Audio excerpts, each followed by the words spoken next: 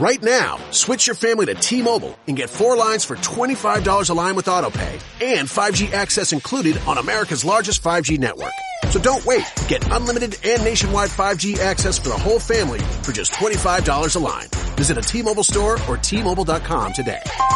Plus taxes and fees. Customers may notice lower speeds and further reduction if using over 50 gigs a month due to data prioritization. Video at 480p. Unlimited while on our network. Qualifying credit and 4+ lines required. Capable device required for 5G. Coverage not available in some areas. Some uses may require certain features. See T-Mobile.com.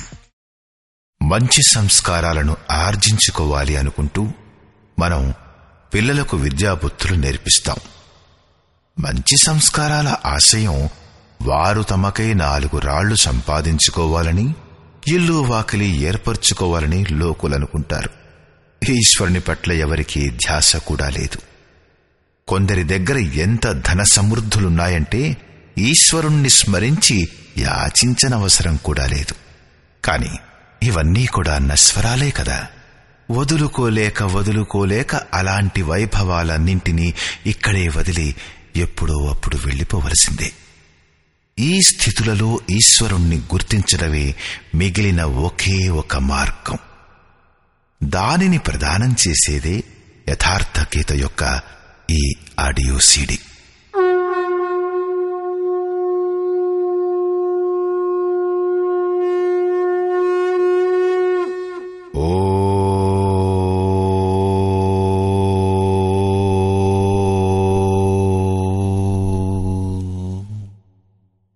Shri పరమాత్మనే నమః. యథార్థ గీత శ్రీమద్ భగవద్గీత 10వ అధ్యాయం. గత అధ్యాయంలో యోగేశ్వరుడైన శ్రీకృష్ణుడు గుప్తమైన నిశ్చయంగా కళ్యాణకారి అయిన రాజవిద్యను వర్ణించాడు. 10వ అధ్యాయంలో అతను ఇలా చెబుతున్నాడు: మహాబాహు అర్జున, నా పరమ రహస్యయుక్తమైన వాక్కులను మళ్లీ విను. ఇక్కడ అర్జునునికి రెండవసారి చెప్పవలసిన అవసరం ఏముంది? వాస్తవానికి సాధకునికి చివరిదాకా అపాయం వెన్నంటి ఉంటుంది. అతను స్వరూపంలో లీనమైపోతున్న కొద్దీ ప్రకృతి ఆవరణ సూక్ష్మమైపోతుంది. కొత్త కొత్త దృశ్యాలు కానవస్తాయి. వాటి గురించి మహాపురుషుడే తెలుపుతూ ఉంటాడు. సాధకుడికి తెలీదు. అతను గనక మార్గదర్శనం చేయడం మానేస్తే సాధకుడు స్వరూపం యొక్క ఉపలబ్ధిని కోల్పోతాడు. అతను స్వరూపం నుంచి దూరంగా ఉన్నంత వరకు ప్రకృతి యొక్క ఏదో ఒక ఆవరణ అతనిపై ఉంటుంది. జారడానికి, తూలడానికి అవకాశం ఉంటుంది.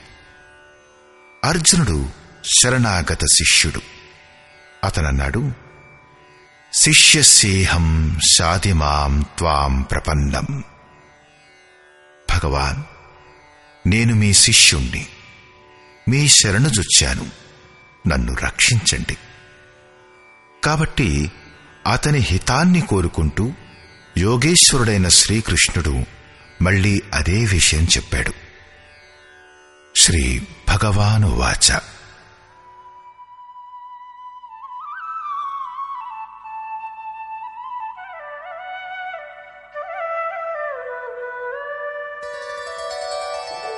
భూయ ఏవ మహాబాహో శృణు మే పరమం వచః యత్తేహం ప్రీయమాణాయ వక్ష్యామి హితకామ్యయా. మహాబాహువైన అర్జున, పరమ ప్రభావయుక్తమైన నా మాటలను మళ్లీ విను. నేను అతిశయ ప్రేమను కలిగి ఉన్న ఆ మాటలను నీ హితాన్ని కోరుతూ చెబుతున్నాను.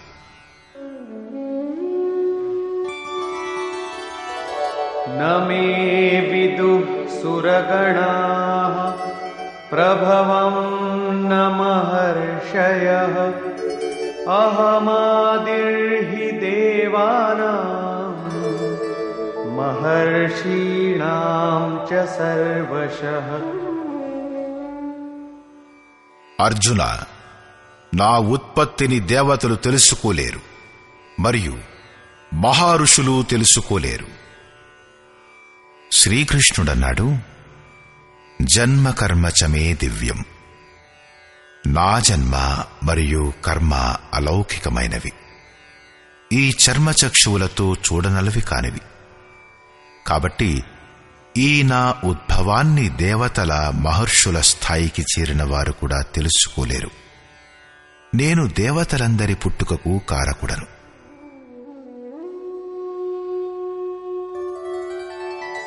యో మామజమనాదిం చ వేత్తి లోకమహేశ్వరం అసమ్మూఢః సమర్థ్యేషు సర్వపాపైః ప్రముచ్యతే.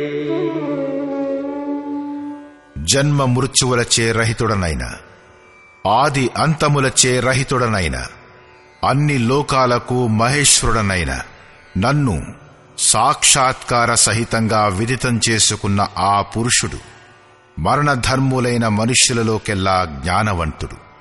అంటే అజుడైన, అనాది అయిన సర్వలోకాలకు మహేశ్వరుడైన పరమాత్మను చక్కగా తెలుసుకోవడమే జ్ఞానం. అలా తెలుసుకున్నవారు సమస్త పాపాల నుండి ముక్తులైపోతారు, పునర్జన్మను పొందరు. శ్రీకృష్ణుడు ఇలా అంటాడు, ఈ ఉపలబ్ధి కూడా నేను ఇచ్చేదే అని. బుద్ధిర్జ్ఞానమసమ్మోహః క్షమా సత్యం దమః శమః సుఖం దుఃఖం భవో భావో భయం చాభయమేవ చ. అర్జున, నిశ్చయాత్మకమైన బుద్ధి, సాక్షాత్కార సహితమైన జ్ఞానం, లక్ష్యంలో వివేకపూర్వకమైన ప్రవృత్తి, క్షమ, శాశ్వత సత్యం, ఇంద్రియాల నియంత్రణ, మనస్సు యొక్క నిరోధం, అంతఃకరణంలో ప్రసన్నత, చింతన పథంలో అవరోధాలు, పరమాత్ముడి జాగృతి, స్వరూపం యొక్క ప్రాప్తి కాలంలో సర్వస్వం విలయమైపోవడం, ఇష్టదైవం పట్ల క్రమశిక్షణాపూర్వక భయం, ప్రకృతి పట్ల నిర్భయత్వం మరియు అహింసా సమతా తుష్టిః తపోదానం యశో యశః భవంతి భావా భూతానాం మత్త ఏవ పృథగ్విధాః. అహింస, సమత, సంతోషం, తపం, దానం మున్నగు వాటి సమర్పణ, భగవత్పదంలో మానావమానాలను సహించడం, ప్రాణులలో ఈ భావాలు నా వల్లనే ఏర్పడతాయి. ఈ భావాలన్నీ దైవీ చింతన పద్ధతి యొక్క లక్షణాలు. ఇవి లేకపోవడమే ఆసురీ సంపదకు లక్షణం.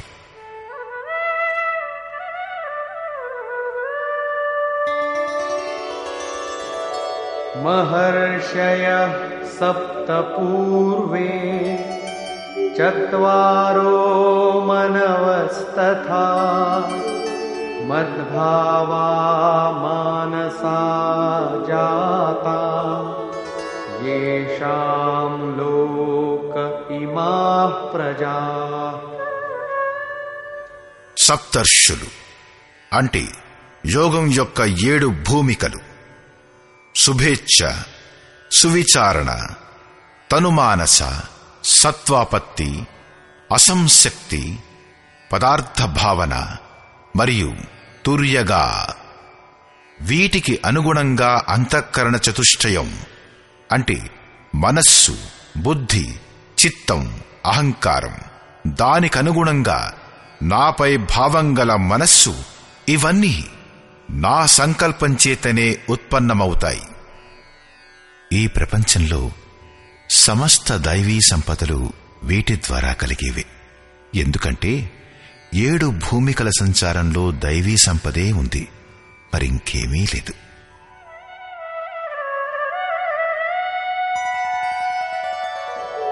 ఏతాం విభూతిం యోగం చ మమ యో వేత్తి తత్వతః సోవికంపేన యోగేన యుజ్యతే నాత్ర సంశయః.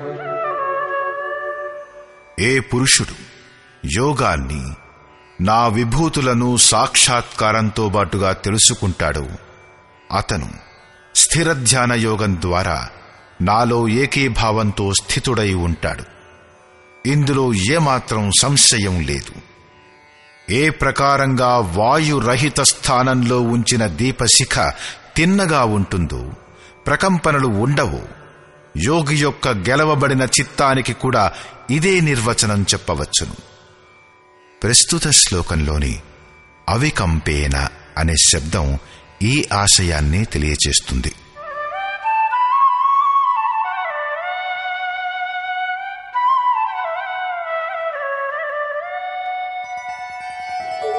అహం సర్వస్య ప్రభవో మత్తః సర్వం ప్రవర్తతే ఇతి మత్వా భజంతే మాం బుధా భావ సమన్వితాః.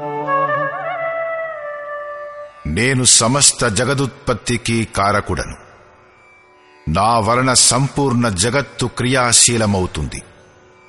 ఈ ప్రకారంగా భావించుకుని శ్రద్ధా భక్తులతో యుక్తులై వివేకులు నన్నే నిరంతరం భజిస్తారు.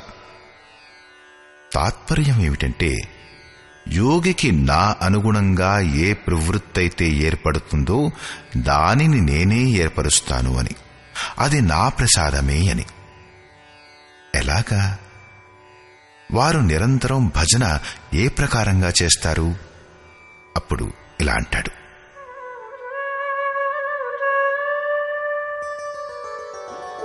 మచ్చిత్తా మద్గత ప్రాణా బోధయంతః పరస్పరం కథయంతశ్చ మాం నిత్యం తుష్యంతి చ రమంతి చ. ఇంకెవరికీ స్థానం ఇవ్వకుండా నాపైనే నిరంతరం చిత్తాన్ని ఉంచేవారు, నాలోనే ప్రాణాల్ని స్థితం చేసేవారు ఎల్లప్పుడూ నా ప్రక్రియలనే బోధిస్తారు. నా గుణాల్ని గానం చేస్తూనే సంతుష్టులవుతారు. నిరంతరం నాలోనే ఆనందిస్తారు.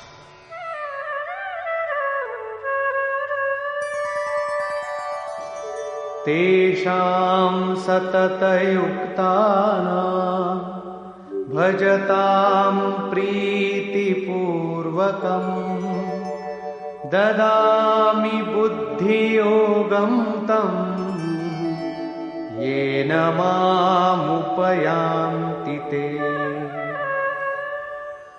నిరంతరం నా ధ్యానం చేస్తూ ప్రేమపూర్వకంగా భజన చేసే ఆ భక్తులకు నేను యోగంలో ప్రవేశింపచేసే బుద్ధిని ఇస్తాను.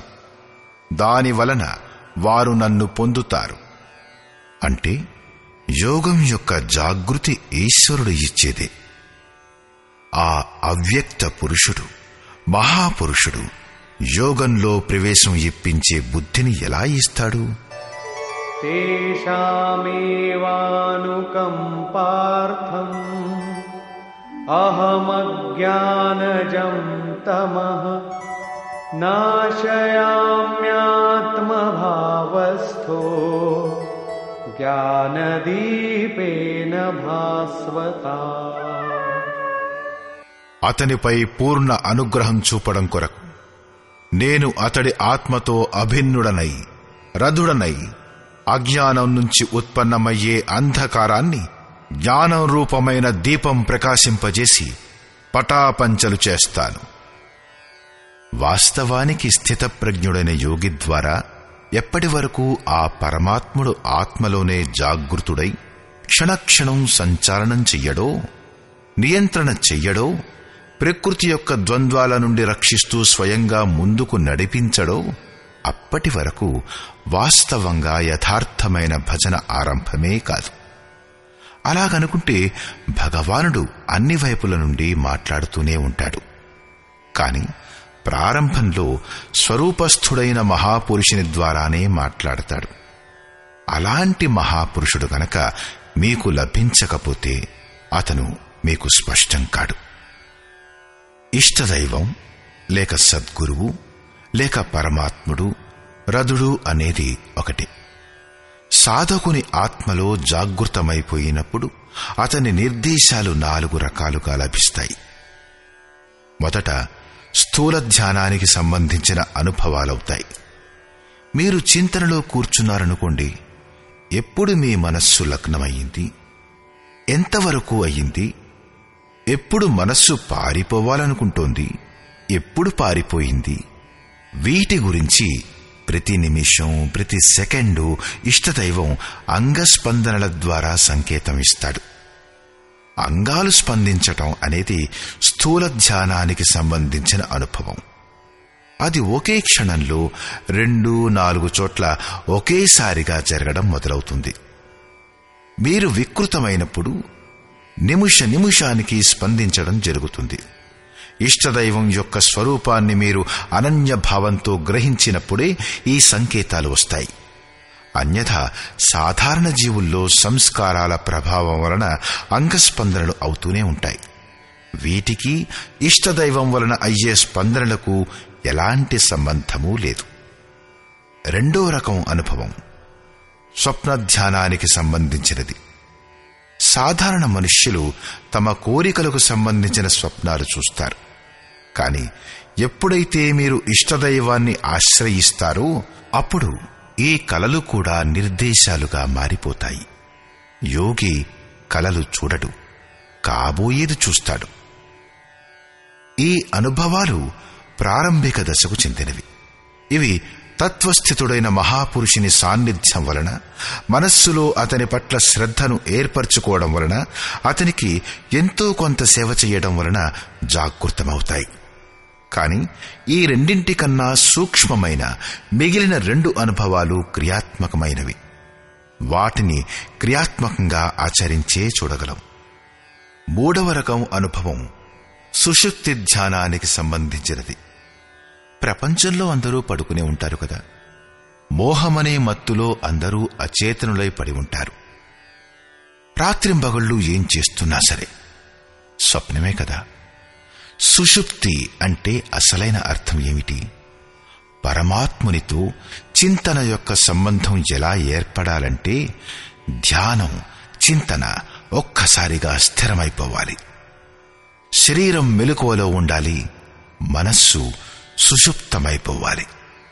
అలాంటి దశలో ఆ ఇష్టదైవం మళ్లీ సంకేతం చేస్తాడు.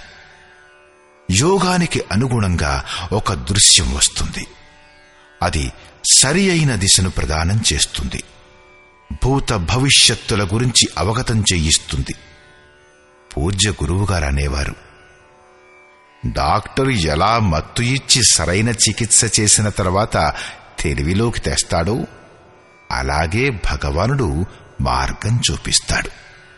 4వది మరియు చివరి అనుభవం సమధ్యానానికి సంబంధించినది. ఇందులో మీరు ధ్యానం అవలంబిస్తున్నారు. ఆ పరమాత్మునితో సమత్వం ప్రాప్తమైపోతుంది. దాని తరువాత నిలుచున్నా, కూర్చున్నా, నడుస్తున్నా, తిరుగుతున్నా సర్వత్రా పరమాత్ముడి అనుభూతి కలుగుతుంది. ఇలాంటి యోగి త్రికాలజ్ఞుడవుతాడు. ఈ అనుభవాన్ని 3 కాలాలకతీతమైన అవ్యక్త స్థితిని పొందిన మహాపురుషుడు ఆత్మ నుండి జాగృతుడై అజ్ఞానజనితమైన అంధకారాన్ని జ్ఞానదీపంతో నష్టపరుస్తాడు. అప్పుడు అర్జునుడు ఇలా ప్రశ్నించాడు. అర్జున ఉవాచ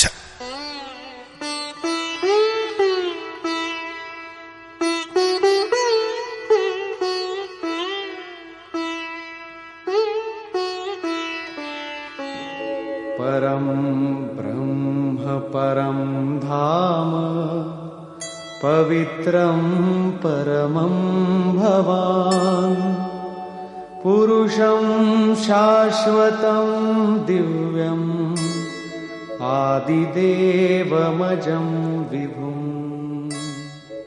ఆహుస్త్వాం ఋషయః సర్వే దేవర్షిర్నారదస్తథా అసితో దేవలో వ్యాసః స్వయం చైవ బ్రవీషిమే. భగవాన్, మీరు పరంబ్రహ్మ, పరంధాములు మరియు పరమ పవిత్రుడు.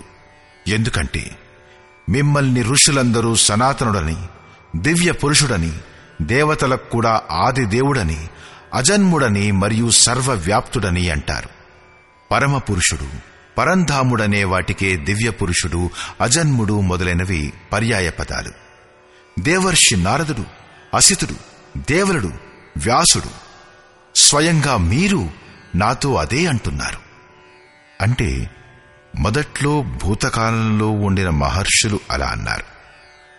ఇప్పుడు వర్తమానంలో నాకు ఎవరి సహవాసం ఉపలబ్ధమయ్యిందో నారదుడు, దేవలుడు, అసితుడు మరియు వ్యాసుడు కూడా అదే అంటున్నారు.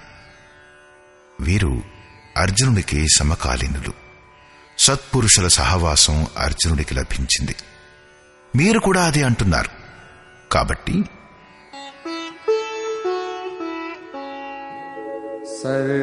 సర్వమేతద్రితం మన్యే యన్మాం వదసి కేశవ నహి తే భగవన్ వ్యక్తిం విదుర్దేవాన దానవాః. హే కేశవ, మీరు ఏం చెబుతున్నారు దానిని నేను పూర్తిగా సత్యమనే భావిస్తున్నాను. మీ వ్యక్తిత్వం దేవతలకు గాని దానవులకు గాని తెలియనటువంటిది. స్వయమేవాత్మనాత్మానం వేత్తత్వం పురుషోత్తమ భూతభావన భూతేశ దేవదేవ జగత్పతే. భూతాలను ఉత్పన్నం చేసేవాడా, భూతాలకు ఈశ్వరుడా, దేవదేవ, హే జగత్ప్రభు, పురుషులలో ఉత్తముడా, స్వయంగా మీరే మిమ్మలను తెలుసుకుంటారు, లేదా ఎవరి ఆత్మను జాగృతం చేసి మీరు తెలియబరుస్తారో వారే తెలుసుకుంటారు. అది కూడా మీ ద్వారానే. మిమ్ములను తెలుసుకోవడమైంది కాబట్టి వక్తుమర్హస్య శేషేణ దివ్యాయాత్మ విభూతయః యాభిర్విభూతిభిర్లోకాన్ ఇమాంస్త్వం వ్యాప్య తిష్ఠసి. మీరే మీ యొక్క ఆ దివ్య విభూతులను సంపూర్ణంగా లేశమాత్రంగా కూడా శేషముంచకుండా చెప్పడంలో సమర్థులు. ఆ విభూతుల ద్వారా మీరు ఈ లోకాలన్నింటిలో వ్యాపించి స్థితులై ఉన్నారు. కథం విద్యామహం యోగిన్ స్వాం సదా పరిచింతయన్ కేషు కేషు చ భావేషు చింత్యోసి భగవన్ మయా. హే యోగిన్, నేను ఏ ప్రకారంగా నిరంతరం చింతన చేస్తూ మిమ్మల్ని తెలుసుకోగలను? హే భగవాన్, నేను ఏ ఏ భావాల ద్వారా మీ స్మరణ చెయ్యగలను? విస్తరేణాత్మనో యోగం విభూతిం చ జనార్దన భూయః కథయ తృప్తిర్హి శృణ్వతో నాస్తి మే మృతం. హే జనార్దన, మీ యోగశక్తిని గురించి, యోగం యొక్క విభూతులను గురించి మళ్లీ విస్తారపూర్వకంగా చెప్పండి. సంక్షేపంగా ఈ అధ్యాయం ఆరంభంలో చెప్పారు. మళ్లీ చెప్పండి, ఎందుకంటే అమృతతత్వాన్నిప్పించే ఈ వచనాలను వింటూ ఉంటే నాకు ఇంకా తృప్తి కలగటం లేదు అంటున్నాడు అర్జునుడు. రామచరిత జే సునతు అగాహి రస విశేష జానాతిన్ నాహి. ఎప్పటి వరకు బ్రహ్మలో ప్రవేశం దొరకలేదు అప్పటి వరకు ఆ అమృతతత్వాన్ని పొందాలనే పిపాస ఉంటుంది. బ్రహ్మలో ప్రవేశించడానికి పూర్వమే దారిలోనే చాలా తెలుసుకున్నాను అని అనుకుని ఎవరైనా ఆగిపోతే అతను ఏమీ తెలుసుకోలేదన్నమాట. దానివలన తెలిసేదేమిటంటే మార్గంలో అడ్డంకులు ఏర్పడుతున్నాయి. కాబట్టి సాధకుడికి చివరి వరకు ఇష్టదైవం యొక్క నిర్దేశాలను ఆశ్రయించుకుని ఉండవలసి ఉంటుంది. వాటిని ఆచరణలో పెట్టవలసి ఉంటుంది. అర్జునుడి ఈ జిజ్ఞాసను చూసి యోగేశ్వరుడైన శ్రీకృష్ణుడు ఇలా అన్నాడు. శ్రీ భగవానువాచ.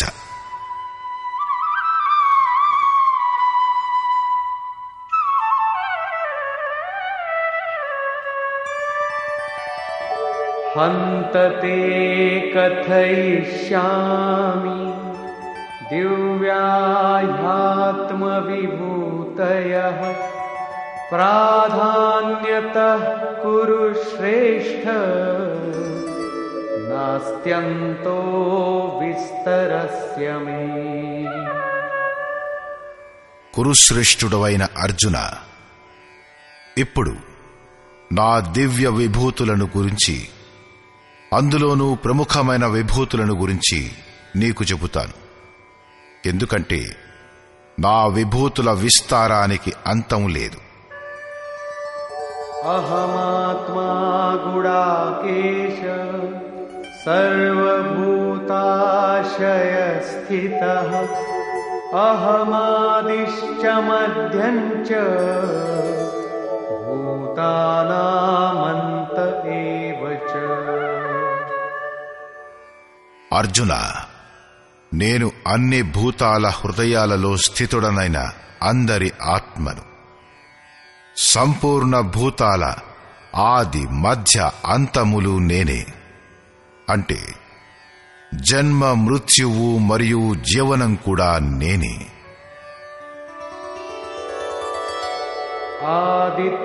ఆదిత్యానామహం విష్ణుః జ్యోతిషాం రవిరంశుమాన్ మరీచిర్మరుతామస్మి నక్షత్రాణామహం శశి. నేను అదితి యొక్క 12 మంది పుత్రులలో విష్ణువును, జ్యోతులలో ప్రకాశమానమైన సూర్యుడను, వాయువుల యొక్క రకాలలో మరీచి పేరుగల వాయువును, నక్షత్రాలలో చంద్రుడను. వేదానాం సామవేదోస్మి దేవానామస్మి వాసవః ఇంద్రియాణాం మనశ్చాస్మి భూతానామస్మి చేతనా. వేదాలలో నేను సామవేదాన్ని, అంటే పూర్ణ సమత్వాన్ని ప్రదానం చేసే గీతాన్ని. దేవతలలో నేను వారి అధిపతి అయిన ఇంద్రుణ్ణి. ఇంద్రియాలలో మనస్సును, ఎందుకంటే మనస్సును నిగ్రహించడం వల్లనే నన్ను తెలుసుకోవచ్చును. మరియు ప్రాణులలో వారి చైతన్యాన్ని కూడా. రుద్రాణాం శంకరశ్చాస్మి విత్తేషో యక్షరక్షసాం వసూనాం పావకశ్చాస్మి మేరుః శిఖరిణామహం. ఏకాదశ రుద్రులలో నేను శంకరుణ్ణి, అంటే శంకలను హరించే అవస్థ నేను. యక్షులు మరియు రాక్షసులలో నేను ధనానికి స్వామి అయిన కుబేరుణ్ణి. 8 మంది వసువులలో నేను అగ్నిని, మరియు శిఖరాలలో సుమేరువుని, అంటే శుభాల యొక్క కలయికను నేనే. అదే సర్వోన్నతమైన శిఖరం. అది పర్వతం కాదు. వాస్తవానికి ఇవన్నీ యోగ సాధనలోని ప్రతీకలు, యోగశాస్త్ర పారిభాషిక పదాలు.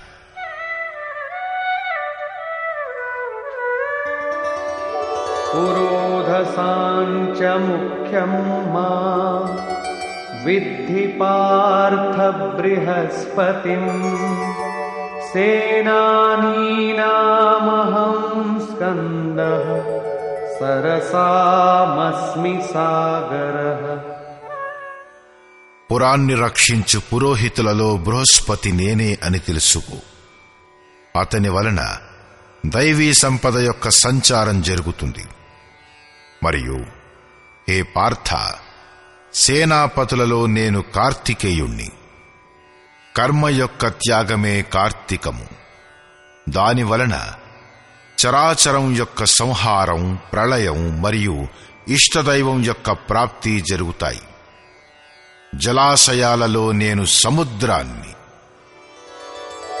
మహర్షీణాం భృగురహం గిరామస్మ్యేకమక్షరం యజ్ఞానాం జపయజ్ఞోస్మి స్థావరాణాం హిమాలయః. మహర్షులలో నేను భృగువును మరియు వాక్కులలో ఒక అక్షరమైన ఓంకారాన్ని. అది ఆ బ్రహ్మ యొక్క పరిచాయకం. అన్ని ప్రకారాల యజ్ఞాలలో నేను జపయజ్ఞాన్ని. యజ్ఞం పరమాత్మునిలో ప్రవేశాన్ని ఇప్పించే ఆరాధన యొక్క విధి విశేషం. దాని సారాంశమేమిటంటే స్వరూపస్మరణం మరియు నామజపం. రెండు వాక్కులను అతిక్రమించిపోయినప్పుడు నామం ఎప్పుడైతే యజ్ఞం యొక్క శ్రేణిలోకి వస్తుందో అప్పుడు వాక్కు ద్వారా నామం జపించబడదు. చింతన ద్వారా కూడా కాదు, కంఠంతో కూడా కాదు. కాని అది శ్వాసలో జాగృతమైపోతుంది. కేవలం ధ్యానాన్ని శ్వాస వద్ద ఉంచి మనస్సుతో అవిరళంగా జపం చెయ్యవలసి ఉంటుంది. యజ్ఞం యొక్క శ్రేణిని చేరిన నామం యొక్క పెరుగుదల తరుగుదలలు శ్వాసపై ఆధారపడి ఉంటాయి. ఇది క్రియాత్మకమైనది. స్థిరంగా ఉండే వాటిలో నేను హిమాలయాన్ని. శీతలమైనది, సమమైనది మరియు అచంచలమైనది ఒక్క పరమాత్ముడే. ప్రళయం వచ్చినప్పుడు మనువు ఆ శిఖరానికి బంధించబడ్డాడు. అచంచలమైన, సమమైన మరియు శాంతమైన బ్రహ్మకు ప్రళయం లేదు. ఆ బ్రహ్మ యొక్క స్థావరాన్ని నేను అంటాడు శ్రీకృష్ణుడు.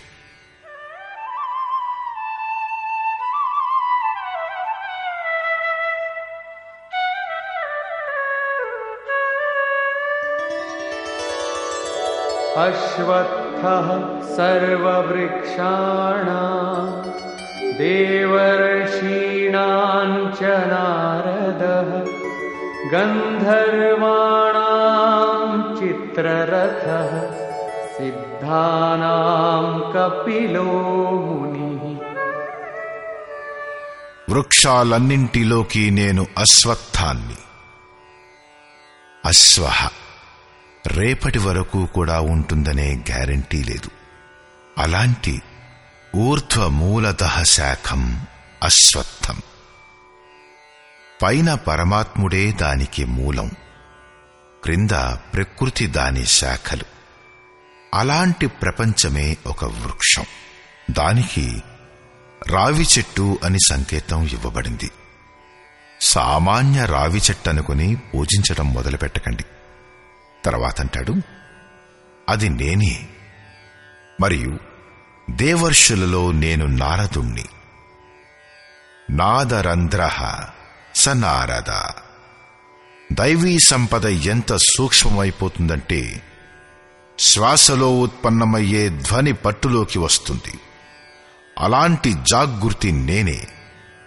గంధర్వులలో నేను చిత్రరథుడను.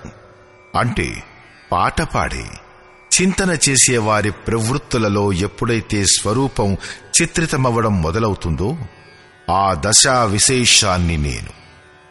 సిద్ధులలో నేను కపిల మునిని. కాయమే కపిలుడు. దీనిలో ఎప్పుడైతే గురి ఏర్పడుతుందో అట్టి ఈశ్వరీయ సంచారం యొక్క దశను నేను.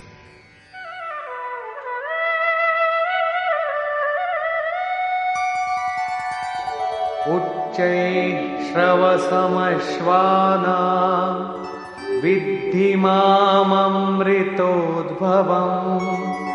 ఐరావతం గజేంద్రాణాం నరాణాం చ నరాధిపం.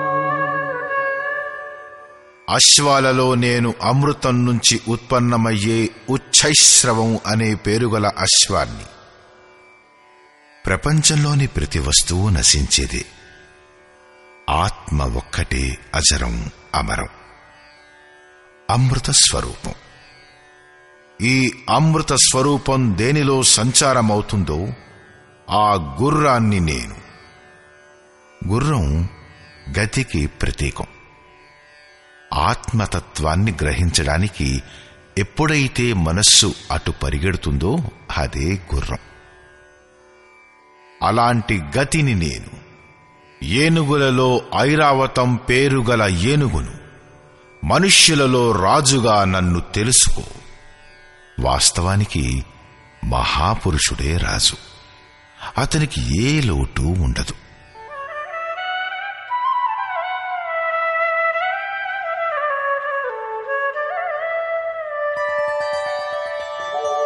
ఆయుధానామహం వజ్రం ధేనూనామస్మి కామధుక్ ప్రజనశ్చాస్మి కందర్పః సర్పాణామస్మి వాసుకి.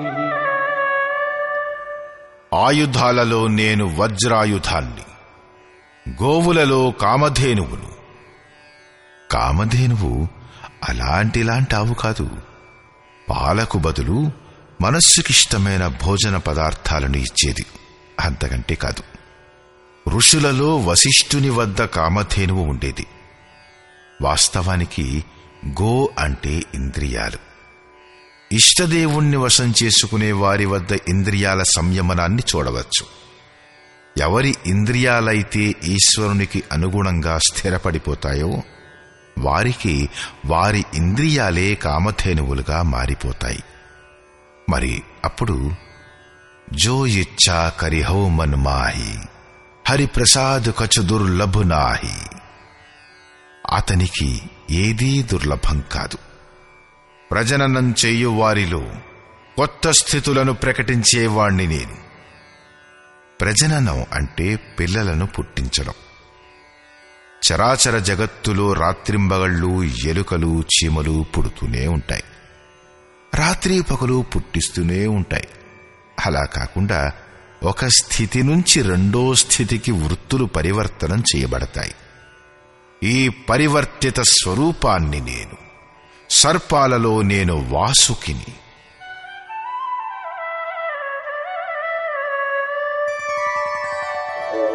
అనంతశ్చాస్మి నాగానాం వరుణో యాదసామహం పితॄణామర్యమా చాస్మి యమః సంయమతామహం. నాగులలో నేను అనంతుణ్ణి, అంటే శేషనాగుని. అలా అనుకుంటే ఇది సర్పం కాదు. గీతకు సమకాలీనమైన పుస్తకం శ్రీమద్ భాగవతం. దీనిలో శేషనాగు స్వరూపం చర్చ గురించి ఉంది. ఈ పృథ్వీ నుంచి 30,000 యోజనాల దూరంలో ఆ పరమాత్ముని యొక్క వైష్ణవీ శక్తి ఉంది. దాని శిరస్సుపై ఈ పృథ్వీ ఆవగింజంత భారరహితంగా నిలబడి ఉంది. ఆ యుగంలో యోజనం అంటే ఎంత దూరమో కాని ఇది మాత్రం చాలా చాలా దూరమే. వాస్తవానికి ఇది ఆకర్షణ శక్తి యొక్క చిత్రణ. వైజ్ఞానికులు దీనిని ఈథరు అని భావిస్తున్నారు. గ్రహాలు, ఉపగ్రహాలు అన్నీ ఈ శక్తి ఆధారంగానే నిలబడి ఉన్నాయి. ఆ శూన్యంలో గ్రహాలకు ఎలాంటి భారం లేదు. ఆ శక్తి సర్పం యొక్క కుండలిలాగా అన్ని గ్రహాలను చుట్టుకుని ఉంది. ఇది ఆ అనంతుడు. దీనివలన పృథ్వీధారణ చేయబడింది.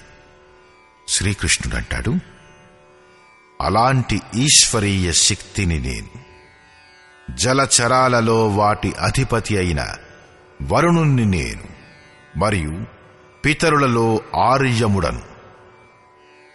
అహింస, సత్యం, అస్థేయం, బ్రహ్మచర్యం మరియు అపరిగ్రహం అనేవి 5 యమ నియమాలు. వీటిని ఆచరించటంలో వచ్చే వికారాలను ఖండించడమే అర్హ అంటే. వికారాలు నశించడంతోనే పితృ అంటే భూత సంస్కారాలు తృప్తి పొందుతాయి, నివృత్తి ప్రదానం చేస్తాయి.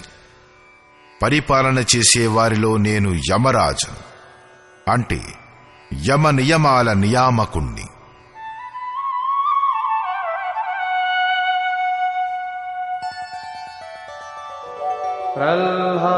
ప్రహ్లాదశ్చాస్మి దైత్యానాం కాలః కలయతామహం మృగాణాం చ మృగేంద్రోహం వైనతేయశ్చ పక్షిణాం. నేను దైత్యులలో ప్రహ్లాదుణ్ణి. పర ఆహ్లాదం, ఇతరులకై ఆహ్లాదం, ప్రేమే ప్రహ్లాదుడు. ఆసురీ సంపదలో ఉంటూ ఈశ్వరుని కోసం ఆకర్షణ, వ్యాకులత పుట్టుకొస్తాయి. దానివలనే పరమప్రభువు దిగ్దర్శనం అవుతుంది. అలాంటి ప్రేమోల్లాసాన్ని నేను. లెక్కపెట్టు వారిలో నేను సమయాన్ని. 1, 2, 3, 4 ఎలాంటి లెక్కగాని, లేక క్షణం, గడియ, దినం, పక్షం, మాసం మొదలగినవి కాను. కాని ఈశ్వర చింతనలో నిమగ్నమైన సమయాన్ని నేను. ఎంతవరకు అంటే జాగత్ మే సుమిరన్ కరే సోవత్ మే లవులాయ్. మేలుకున్నప్పుడు స్మరణ చెయ్యి, పడుకున్నప్పుడు ధ్యానం చెయ్యి. అలాంటి అనవరతమైన చింతనలో సమయాన్ని నేను. పశువులలో మృగరాజును. యోగి కూడా మృగ అంటే యోగరూపమైన అడవిలో గమనం చేసేవాడు. పక్షులలో గరుడను నేనే. జ్ఞానమే గరుడు.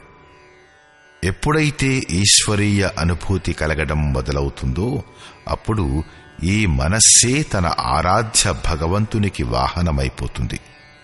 ఇదే మనస్సు ఎప్పుడైతే సంశయాలతో యుక్తమై ఉంటుందో అప్పుడు సర్పమై కాటేస్తూ ఉంటుంది, అనేక జన్మలలోకి విసిరేస్తుంది.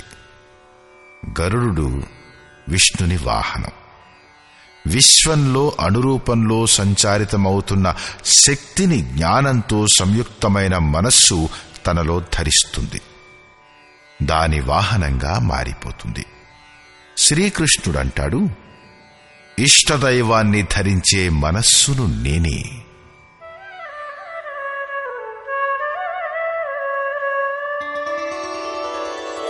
పవనః పవతామస్మి రామః శస్త్రభృతామహం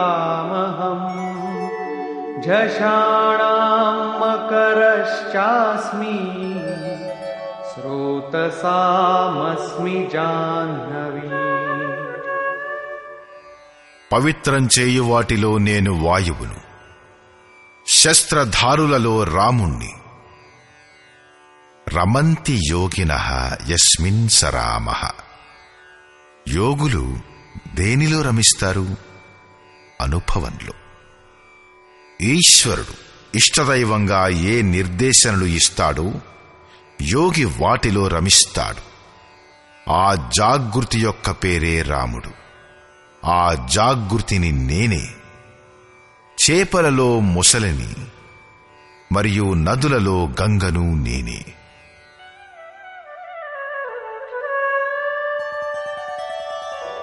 సర్గాణామాదిరంతశ్చ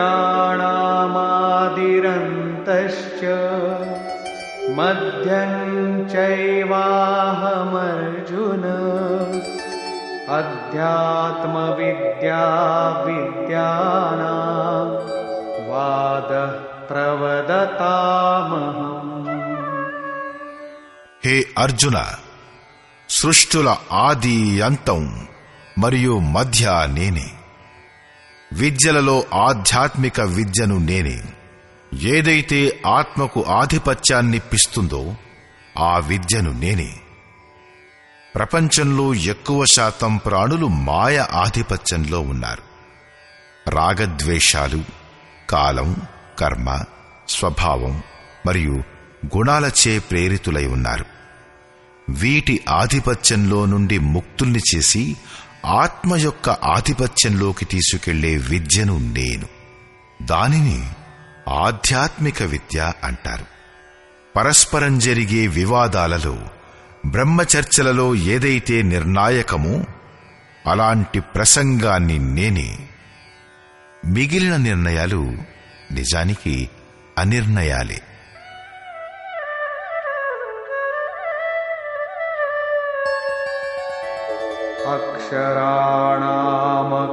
అక్షరాణామకారోస్మి ద్వంద్వః సామాసికస్య చ అహమేవాక్షయః కాలో ధాతాహం విశ్వతో ముఖః. నేను అక్షరాలలో అకారాన్ని, ఓంకారాన్ని మరియు సమాసాలలో ద్వంద్వ సమాసాన్ని. అక్షయకాలాన్ని నేనే. కాలం ఎల్లప్పుడూ పరివర్తనశీలం. కాని ఏ సమయమైతే అక్షయం, అజరం, అమరమైన పరమాత్మునిలో చోటు ఇప్పిస్తుందో ఆ దశను నేనే. విరాట్ స్వరూపాన్ని, అంటే సర్వత్రా వ్యాప్తమై ఉండే అందరి ధారణ, పోషణ చేసేవాడిని కూడా నేనే.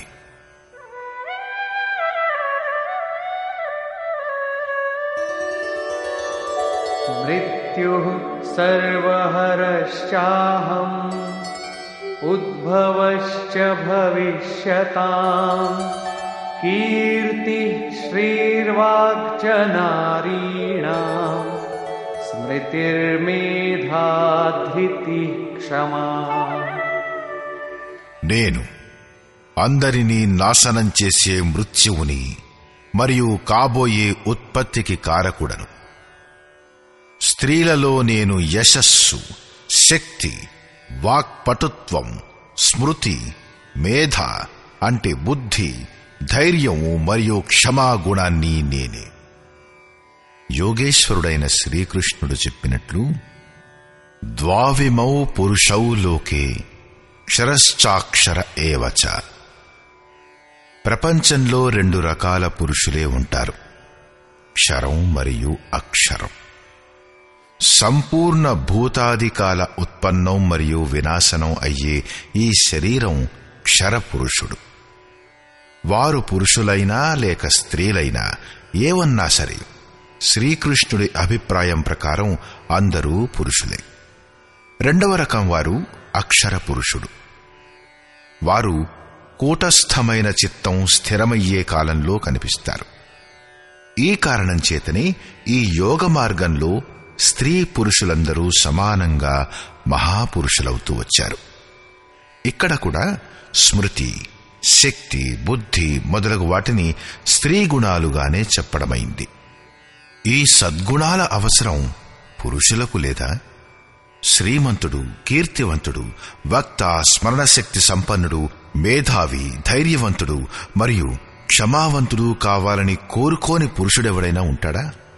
బౌద్ధిక స్థాయిలో వెనుకబడిన పిల్లలలో ఈ గుణాలను వికసింపచెయ్యాలనే ఉద్దేశ్యంతో తల్లిదండ్రులు అతని చదువు కోసమై మరింత ఎక్కువగా ఏర్పాట్లు చేస్తారు. ఇక్కడ ఈ లక్షణాలు కేవలం స్త్రీలలోనే ఉంటాయి అని చెప్పబడింది. కాబట్టి మీరే ఆలోచించి చూడండి, స్త్రీ ఎవరు అన్నది. వాస్తవానికి మీ హృదయం యొక్క ప్రవృత్తే స్త్రీ. దానిలో ఈ గుణాల సంచారం జరగాలి. ఈ గుణాలను కలిగి ఉండడం అనేది స్త్రీలింగం, పుల్లింగం అందరికీ ఉపయోగకరమైంది. అవి నా నుంచే కలుగుతాయి అంటాడు శ్రీకృష్ణుడు.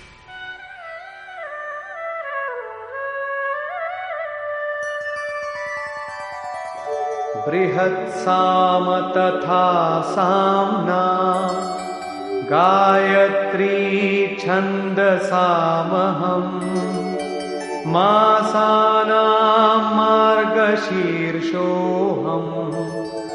ఋతూనాం కుసుమాకరః. గానానికి యోగ్యమైన శృతులలో నేనే బృహత్సామాన్ని, అంటే బృహత్తుతో సంయుక్తమైన సమత్వాన్ని ఇప్పించే గేయాన్ని, అంటే అలాంటి జాగృతిని నేను. ఛందాలలో గాయత్రీ ఛందాన్ని నేను. గాయత్రి ఏదో మంత్రం కాదు, దానిని చదవడం వల్ల ముక్తి దొరకదు, కాని ఒక సమర్పణాత్మకమైన ఛందం.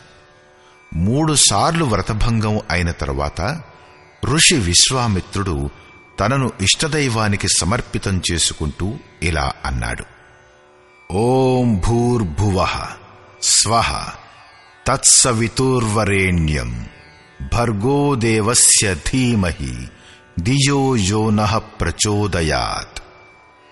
అంటే భూః, భువః మరియు స్వః 3 లోకాలలో తత్వరూపంలో వ్యాప్తుడైన ఓ దేవా, మీరే వరేణ్యులు. మాకు అలాంటి బుద్ధి ఇవ్వండి, అలాంటి ప్రేరణ కలిగించండి. దానివలన మేము లక్ష్యాన్ని పొందగలగాలి. అది ఒక ప్రార్థన మాత్రమే. నేను ఎప్పుడు సరిగ్గా ఉన్నాను లేక ఎప్పుడు తప్పుగా ఉన్నాను అనే నిర్ణయాన్ని సాధకుడు తన బుద్ధితో తీసుకోలేడు. సమర్పిత భావంతో అతను చేసే ప్రార్థన నేనే. దానివలన నిశ్చయంగా మేలు జరుగుతుంది. ఎందుకంటే అతను నా ఆశ్రయం పొందాడు. మాసాలలో శీర్షస్థమైన మార్గం నేను, మరియు ఎల్లప్పుడూ పువ్వులతో ఉండే ఋతువును, హృదయం యొక్క అలాంటి అవస్థను కూడా నేనే.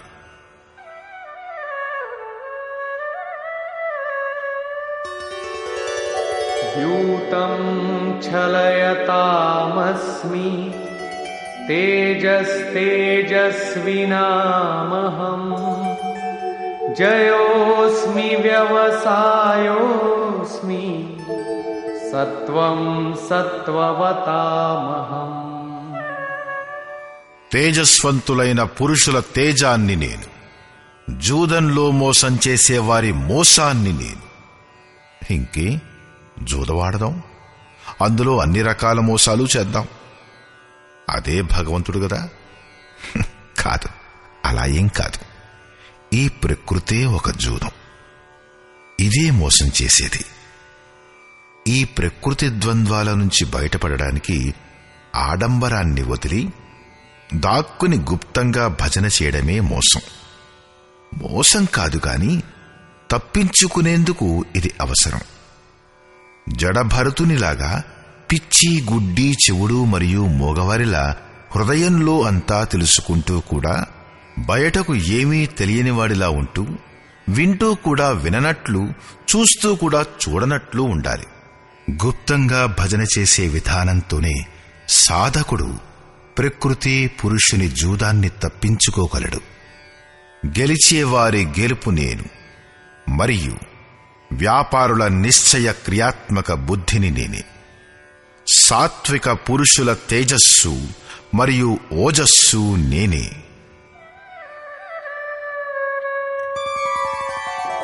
వృష్ణీనాం వాసుదేవోస్మి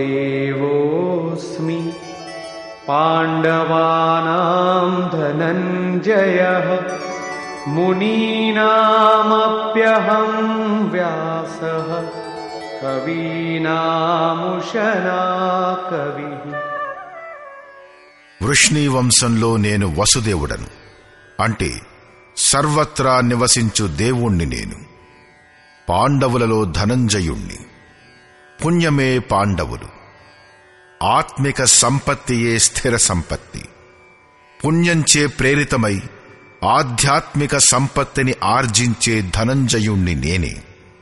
మునులలో నేను వ్యాసుణ్ణి. పరమతత్వాన్ని వ్యక్తం చేసే సామర్థ్యం ఎవరిలో ఉందో ఆ మునిని నేనే. కవులలో ఉషనుణ్ణి, అంటే బ్రహ్మలో ప్రవేశం ఇప్పించే కావ్యకారుణ్ణి నేనే.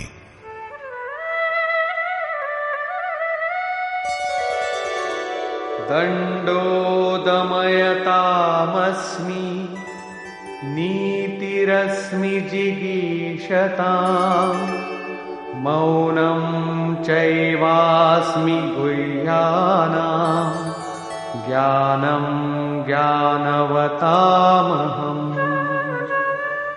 అణచివేయు వారిలో అణచే శక్తిని నేనే. గెలవ కోరుకునే వారికి నేను నీతిని, గుప్తంగా ఉంచవలసిన భావాలలో నేను మౌనాన్ని, మరియు జ్ఞానవంతులలో సాక్షాత్కారంతో బాటుగా దొరికే జ్ఞానాన్ని, పూర్ణ జ్ఞానాన్ని నేనే.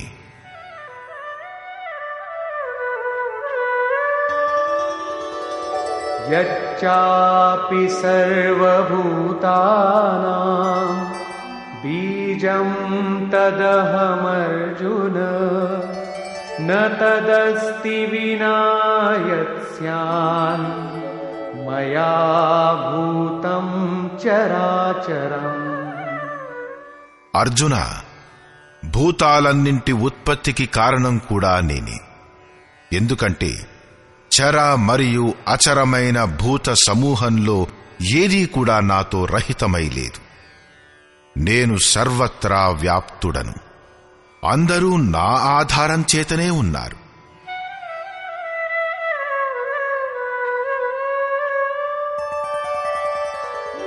నాంతోస్తి మమ దివ్యానాం విభూతీనాం పరంతప ఏష తూద్దేశతః ప్రోక్తో విభూతేర్విస్తరో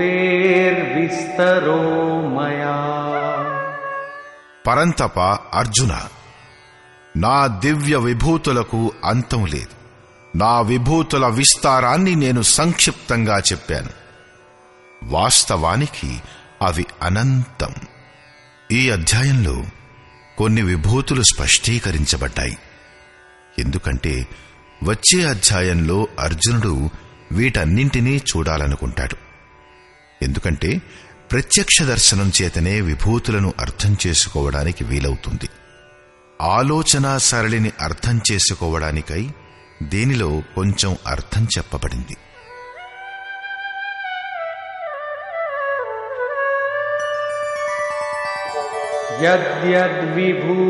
యద్యద్విభూతిమత్సత్వం శ్రీమదూర్జితమేవ వా తత్తదేవావగచ్చత్వం మమ తేజోంశ సంభవం. ఏవైనా కూడా ఐశ్వర్యయుక్తమైన, కాంతియుక్తమైన మరియు శక్తియుక్తమైన వస్తువులు ఉంటే అవి నా తేజం యొక్క ఒక అంశం మాత్రంచే ఉత్పన్నమైనవిగా తెలుసుకో.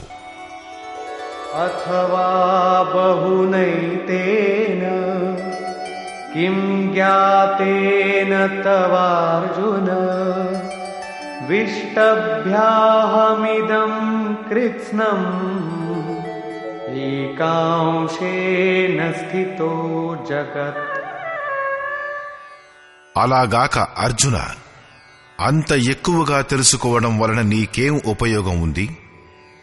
నేను ఈ సమస్త జగత్తును ఒక అంశం మాత్రంచే ధరించి స్థితుడనై ఉన్నాను. ఈ విభూతుల వర్ణనకు తాత్పర్యం మీరుగాని లేక అర్జునుడు కాని ఈ వస్తువులన్నింటినీ పూజించాలని కాదు. శ్రీకృష్ణుని ఆశయమేమిటంటే ఈ వస్తువులన్నింటి పట్ల గల శ్రద్ధనంతటినీ ఆ అవినశ్వరమైన పరమాత్ముని పట్ల చూపించమని. ఇంతటితో దాని ప్రయోజనం నెరవేరుతుంది. సారాంశం: ఈ అధ్యాయంలో శ్రీకృష్ణుడన్నాడు, అర్జున, నేను నీకు మళ్లీ ఉపదేశిస్తాను. ఎందుకంటే నీవు నాకు అతిశయంగా ప్రియమైన వాడివి. మొదట ఒకసారి చెప్పాడు, మళ్లీ చెప్పబోతున్నాడు. ఎందుకంటే చివరి వరకు సద్గురువు నోటి నుంచి వినవలసిన అవసరం ఉంటుంది. నా ఉత్పత్తిని దేవతలు గాని మహర్షులు గాని తెలుసుకోలేరు. ఎందుకంటే నేను వారికి కూడా ఆదికారకుణ్ణి. ఎందుకంటే అవ్యక్త స్థితి తరువాత సార్వభౌమ దశను ఎవరైతే బ్రహ్మను చేరుకున్నారో వారే తెలుసుకోగలరు. అజన్ముడను, అనాదిని మరియు సంపూర్ణ లోకాలకు మహేశ్వరుడనైన నన్ను ఎవడైతే సాక్షాత్కార సహితంగా తెలుసుకుంటాడో అతనే జ్ఞానవంతుడు. బుద్ధి, జ్ఞానం, అసమ్మూఢత్వం, ఇంద్రియాలపై నియంత్రణ, మనస్సు యొక్క నిరోధం, సంతోషం, తపస్సు, దానం మరియు కీర్తి అంటే దైవీ సంపద యొక్క భావాలు, ఈ గుణాలన్నీ నేను ఇచ్చేవే. 7 మహర్షులు అంటే యోగి యొక్క 7 భూమికలు. దానికంటే ముందు తదనుగుణమైన అంతఃకరణ చతుష్టయం మరియు వీటికి అనుకూలంగా స్వయంభువో, స్వయంగా సృష్టి చేసే మనస్సు. ఇవన్నీ నా పట్ల భావం, ప్రేమ మరియు శ్రద్ధ గలవిగా వీటికి ప్రపంచంలో సమస్త సంతానం కలదు. ఇవన్నీ నా నుంచే ఉత్పన్నమవుతాయి. అంటే సాధనామయమైన ప్రవృత్తులు నా ద్వారా ఉత్పన్నమయ్యేవి. ఉత్పత్తి తమ వలన కాదు, గురువు వలనే సాధ్యపడుతుంది. ఎవరైతే నా ఈ విభూతులను సాక్షాత్తుగా తెలుసుకుంటారో వారు నిస్సందేహంగా నాలో ఏకీభావంతో ప్రవేశం పొందడానికి యోగ్యమైన వారవుతారు. అర్జున, నేనే అందరి ఉత్పత్తికి కారకుడను. అలా అని ఎవరైతే శ్రద్ధతో తెలుసుకుంటారో వారు అనన్యభావంతో నా చింతన చేస్తారు. నిరంతరం నాలో మనస్సు, బుద్ధి మరియు ప్రాణాల్ని నిలిపిన వారై ఉంటారు. పరస్పరం నా గుణాల చింతన చేస్తారు మరియు నాలోనే రమిస్తారు. అలా నిరంతరం నాతో సంయుక్తులై ఉండే పురుషులకు నేను యోగంలో ప్రవేశం కలిగించే బుద్ధిని ప్రదానం చేస్తాను. అది కూడా నేను ఇచ్చేదే. ఏ ప్రకారంగా బుద్ధియోగాన్నిస్తారు? అర్జున, ఆత్మభావస్థ, అతని ఆత్మలో జాగృతుడనై నిలబడతాను మరియు అతని హృదయంలో అజ్ఞానం వలన ఉత్పన్నమైన అంధకారాన్ని జ్ఞానరూపమైన దీపం చేత తొలగిస్తాను.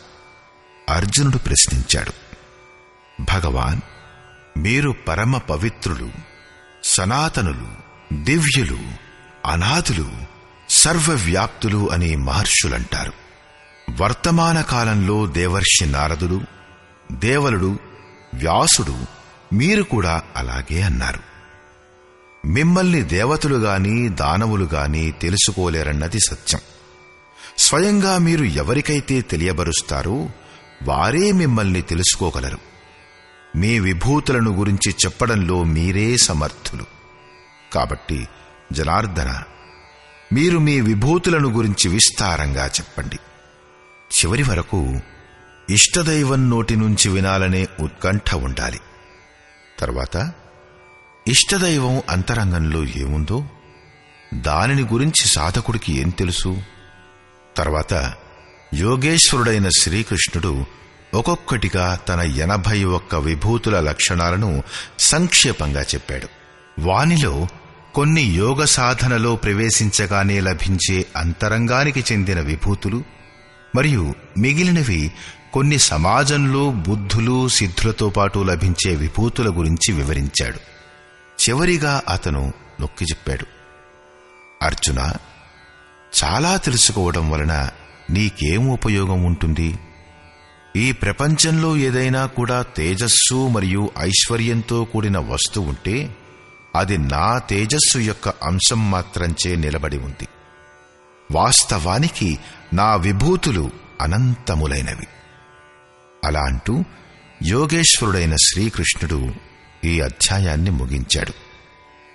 సంపూర్ణ అధ్యాయంలో శ్రీకృష్ణుడు తన విభూతుల బౌద్ధిక జ్ఞానాన్ని మాత్రం చెప్పాడు. దానివలన అర్జునుడి శ్రద్ధ అన్ని వైపుల నుంచి కూడగట్టబడినదై ఒక్క ఇష్టదైవం పట్ల కేంద్రీకృతం కావాలని ఆయన ఆశయం.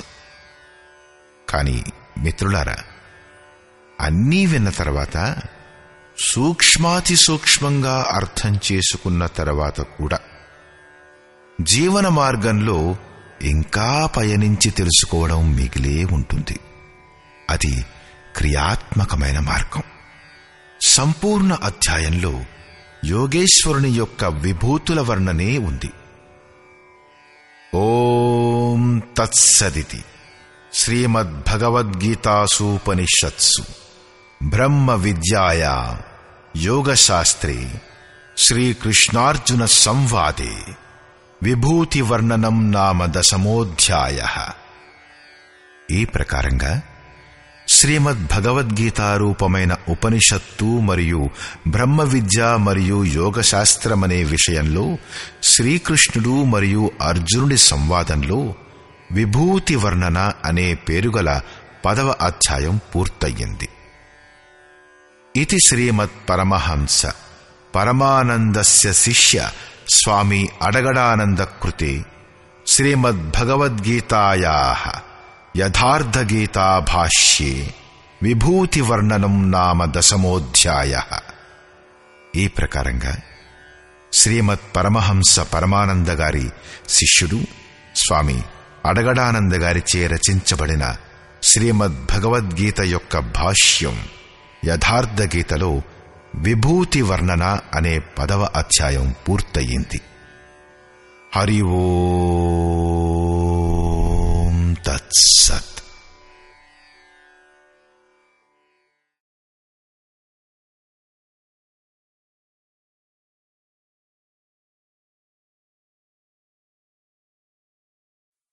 Looking for an alternative to college that builds your skills and your network?